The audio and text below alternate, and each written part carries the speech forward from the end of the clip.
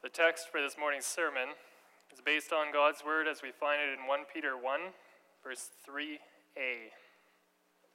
We'll read that together one more time.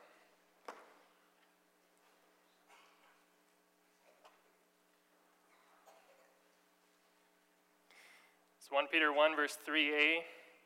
Praise be to the God and Father of our Lord Jesus Christ.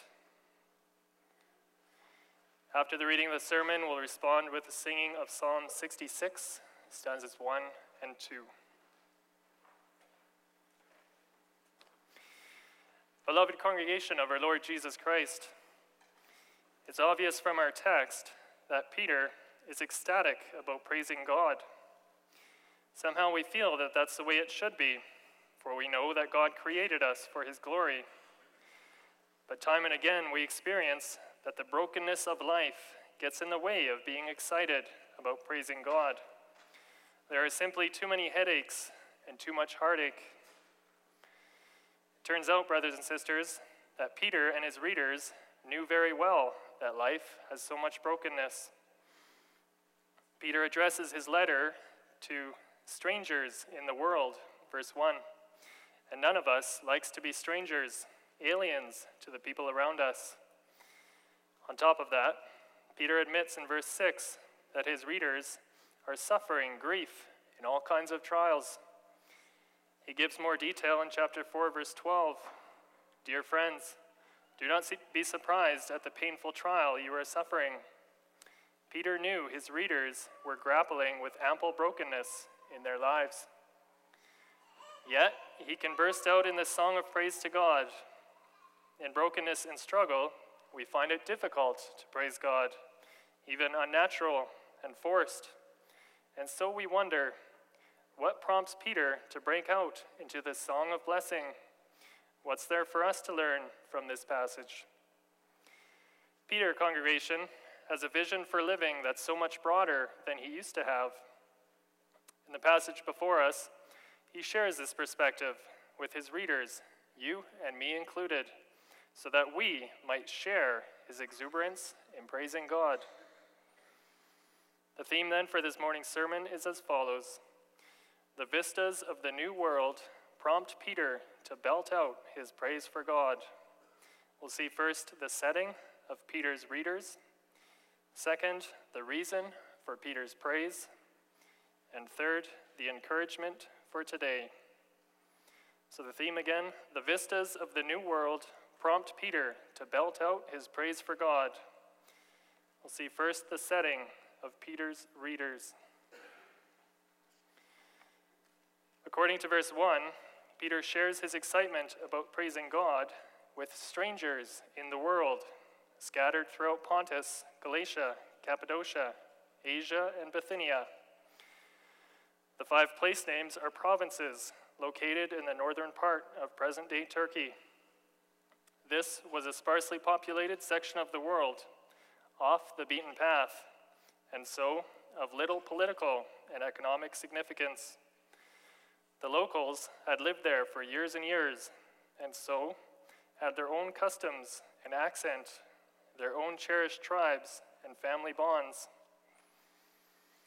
It's known from books outside the Bible that Emperor Claudius of Rome established a number of cities in these 5 provinces and populated them with people from other parts of his empire. That's to say, particular people were uprooted from their historic homes and compelled to relocate to Pontus, Galatia, Cappadocia, Asia, and Bithynia. Exiles they were in a strange land, surrounded by people of strange culture and language. Now, it's one thing if exiles to a new land get to live by themselves, forming enclaves of ethnic groupings so that they can retain their own language and customs. It's a different thing, however, if these exiles of a particular background get scattered throughout the region with a few here and a few there. They're truly strangers, and they stick out. So here's the question. What does it feel like to be a stranger, a foreigner, an alien? Most of us are so much part of Canadian society that we don't know what it's like to be a foreigner here. But around us we see numerous new migrants to our land, people who don't dress like Canadians usually do, who don't speak the language of our corner of the country, whose skin color and religion, and perhaps even ethical practices, put them in a minority. We talk about them, look sideways at them, keep them a bit at arm's length. Easy to be an alien, a foreigner? It's pretty obvious. No, it isn't. We don't find it hard at all to understand that the locals will blame the intruding foreigners for the bad things that happen in their community. In fact, they become scapegoats for whatever goes wrong. Being a stranger isn't fun. According to verse 1, Peter's readers were strangers in the world, or as other translations have it, aliens, foreigners. It's likely then that his readers were among the people that the emperor had forcibly scattered around in the provinces of Pontus, Galatia, Cappadocia, Asia, and Bithynia. That being the case, then they knew from first-hand experience what being a stranger was all about. But now notice, Peter does not begin his letter by saying, Peter, an apostle of Jesus Christ, to Claudius's exiles, strangers in the world, scattered through the 5 provinces. Rather, he describes his readers as God's elect, strangers in the world. The point is that Peter's readers are strangers not because of Claudius's decree to exile particular people, but they're strangers because of God's decree to ordain particular people to salvation in Jesus Christ. Peter's readers knew from daily life what being strangers in the world is all about. But at the end of the day, it's not Claudius's decree that marks these addressees strangers, but God's decree. What is that decree of election? Verse 2, Peter's addressees have been chosen according to the foreknowledge of God the Father. The reference is to the fact that with the fall into sin, the entire human race rejected God, the Creator, and joined Satan in rebellion against God. From the entire mass of people on Satan's side, the Lord God, in mercy, determined to save a particular limited percentage. Those whom he chose, he determined to set free from slavery to sin and Satan through the atoning blood of Jesus Christ, and to reconcile these people to the God they rejected in paradise. He did not have to save any, for all rejected him, and so his decision to save some is strictly mercy. More, God's decree is to save particular persons, Johnny and not Jimmy, Susie but not Susanna, and that too is strictly mercy. The Lord has not made clear in Scripture what percentage of the total human race he would save, but it's certainly not all people. Well now, the people to whom Peter writes are amongst God's elect, chosen according to the foreknowledge of God the Father. These same people are also strangers in the world, scattered throughout Pontus, Galatia, Cappadocia, Asia, and Bithynia. Interesting, these elect are strangers, aliens. That's not comfortable. Yet, in their hearing, Peter burst forth into a song of praise. Why mention the reality of being strangers and aliens, and in the next breath, belt out praise for God? And why must these strangers hear this praise? That's our second point, the reason for Peter's praise.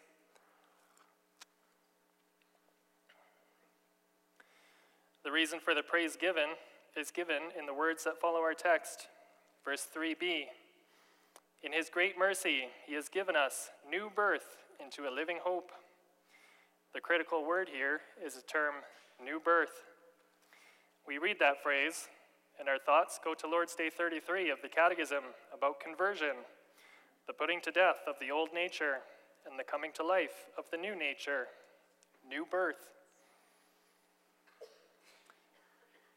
It's indeed true, congregation, that we need to keep in mind the notion of conversion as described in Lord's Day 33 as we listen to Peter's words in our chapter. But we need to listen first to the words of the apostle himself. The word translated as new birth occurs only twice in the Bible. The second passage being 1 Peter 1, verse 23, which is in turn dependent on our text and actually means born again. We know what being born is. A person confined to the womb is set free from its confinements and enters a whole new world of opportunity. That's birth, and it's happened to all of us. Birth involves radical change, change in environment, change in opportunity, change in growth. That too has happened to us all. Our being born delivered us from the limitations of the womb, limitations that would have eventually stifled our life altogether, and gave us the opportunity to grow and develop, space to learn to crawl, to walk, to run, freedom to see the bigger world as it really was, something we couldn't see from within the womb. Our being born, then, was a momentous thing, and it gave us new perspectives on life and how big the world is, and our lives have never been the same since. In fact, we realize well that if we, after birth, insisted on thinking and acting as if we were still in the womb, we simply couldn't survive. The mindset would kill us. I need to belabor the point for a moment. Would a baby be correct in its conclusion that the world is no bigger than the womb he is in? Once one has been born, is outside the womb, the evidence is so obvious that the world is bigger than the womb alone. Well now, Peter tells his readers that God, in his great mercy, has given us a new birth, or as other translations have it, has caused us to be born again. The picture then is that Peter's readers have been born a second time. Their second birth, though, is not a physical rebirth. As if to use Nicodemus's words, they could enter their mother's womb and be born again. Their second birth is on a different level, but is just as dramatic and life-changing. Specifically, as birth gets you out of the small, confined world of the womb into something much bigger and more exciting, so too, one's second birth gets you out of the small, limited world of what the naked eye sees day by day into something bigger and more exciting. What is it that the eye sees every day? Why, the world we're so used to is a world of brokenness, of suffering, of sweat and tears. It's a world of friction between people, of battling with sickness and pain, a world that ends in death for one and all. True, this world is so much bigger than the womb, but at the end of the day, this world also has its limitations, and one of the walls of our world is death, and we never know how close we are to reaching that wall. The human spirit would love to transcend these limitations that come with death, as well as the limitations that come with sickness that lead to death. But we can't. Ours is a finite world, riddled with pain and frustration. The people to whom Peter writes experience some of that limitation, that frustration in the suffering that comes with being strangers in a strange land. Peter, though, reminds his readers, God's elect as they are, of the new birth God has given them, a new birth into a living hope. His point? By God's grace, Peter's readers have escaped the narrow confines of the womb of this world and have come into a new existence of far greater vista and opportunity. The life they had in this fallen world was stifling and will ultimately kill all who remain entrapped in this world of limitations. The world they have entered, however, is one of hope, is one of life, is one of unlimited opportunity, is one of excitement and place to grow. Why is this new world so exciting, this world of living hope? It came about through the resurrection of Jesus Christ from the dead. Peter himself had thoroughly despaired when Christ Jesus was crucified. He'd been convinced that the man he had followed for 3 years, The man who had healed so many sick, raised so many dead, cleansed so many lepers, would break open the painful limitations of this fallen world.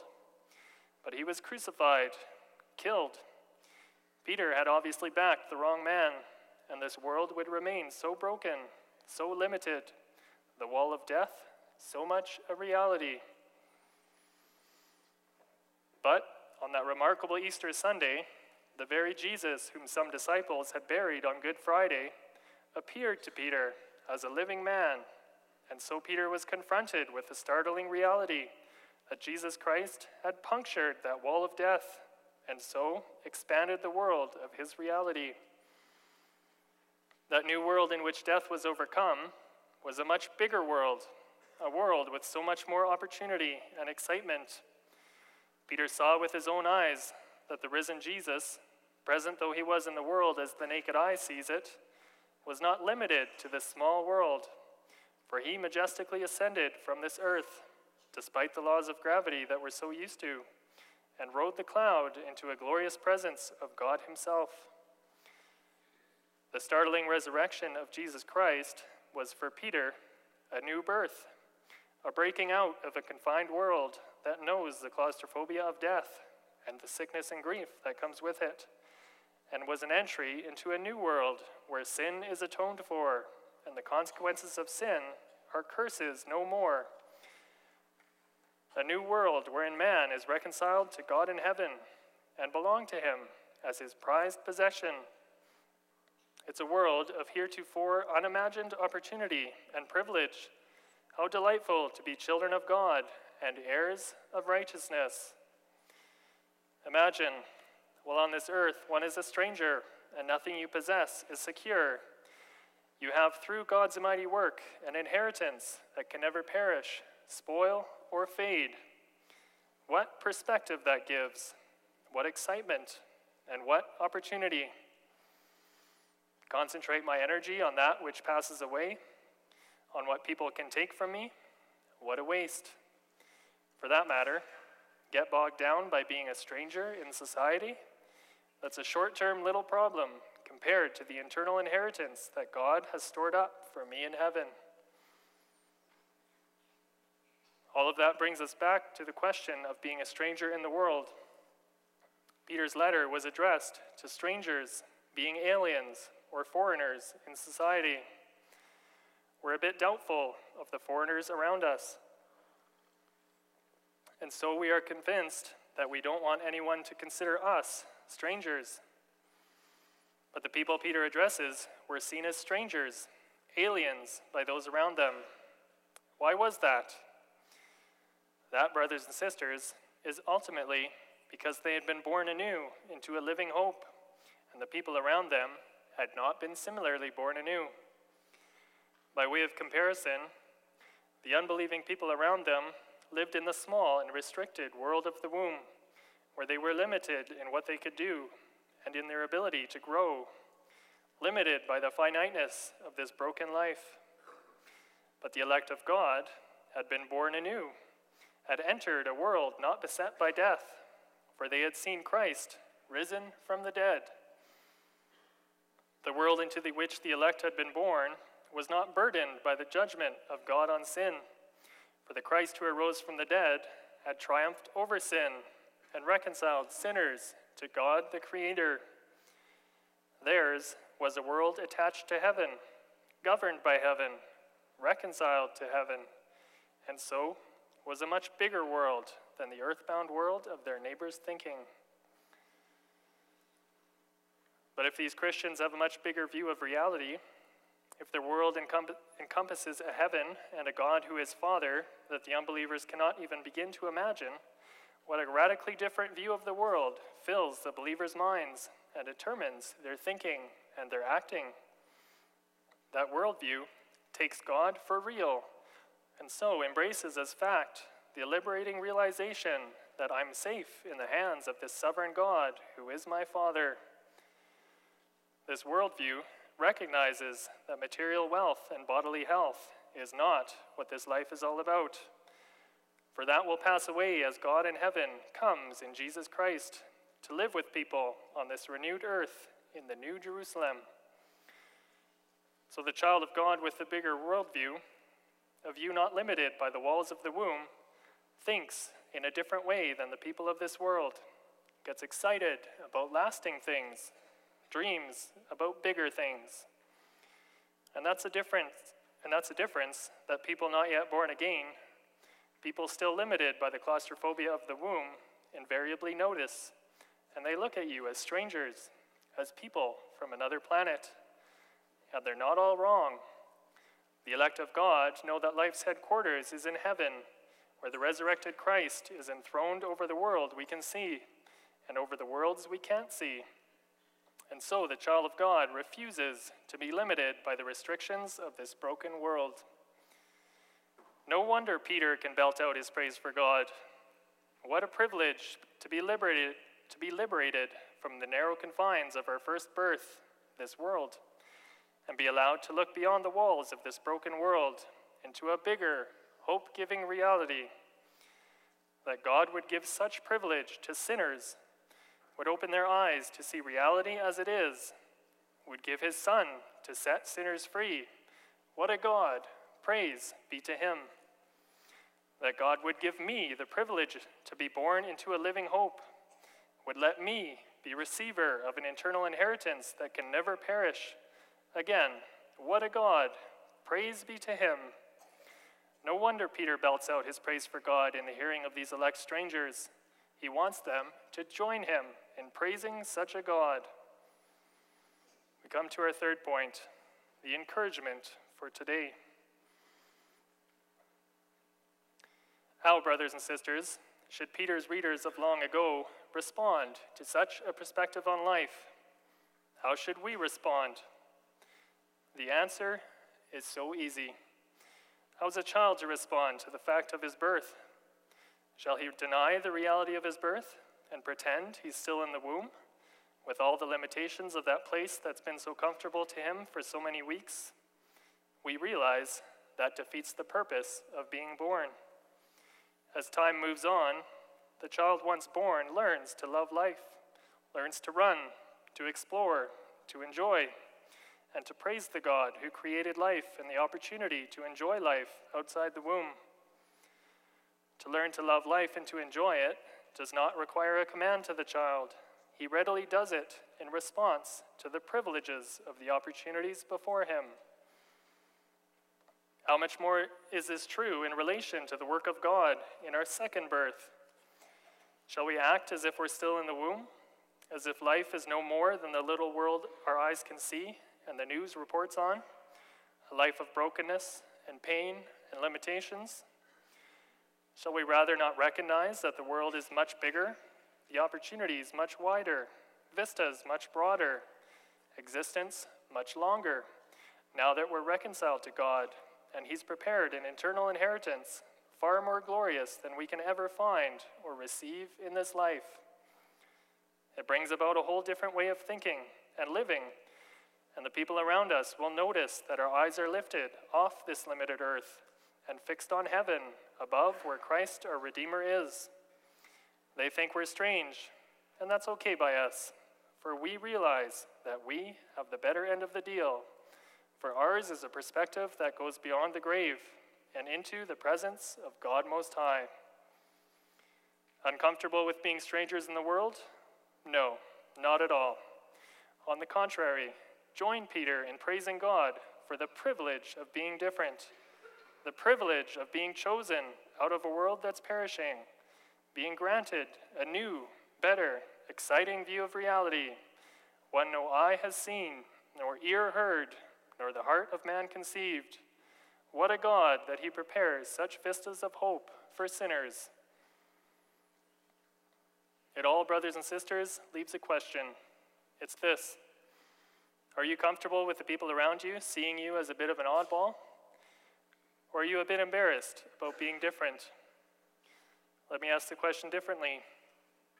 Do you feel a bit awkward that you, unlike millions around you, are no longer in the confined space of this world and have instead been born anew into a bigger life that encompasses reconciliation with God, so that you're an heir to life eternal? You know, beloved, The fact that God has chosen us to be his and so had us born again is nothing to be ashamed of. It's instead reason to join Peter in the eulogy of verse 3. Praise be to the God and Father of our Lord Jesus Christ. Then there's no reason either to pretend to the world around us that we're not so different after all. Truly, dressing the way the world does, talking the way the spiritually unborn around us talk, acting the way the world acts, really is silly and deadly. Imagine acting as if we're still in the womb. Amen.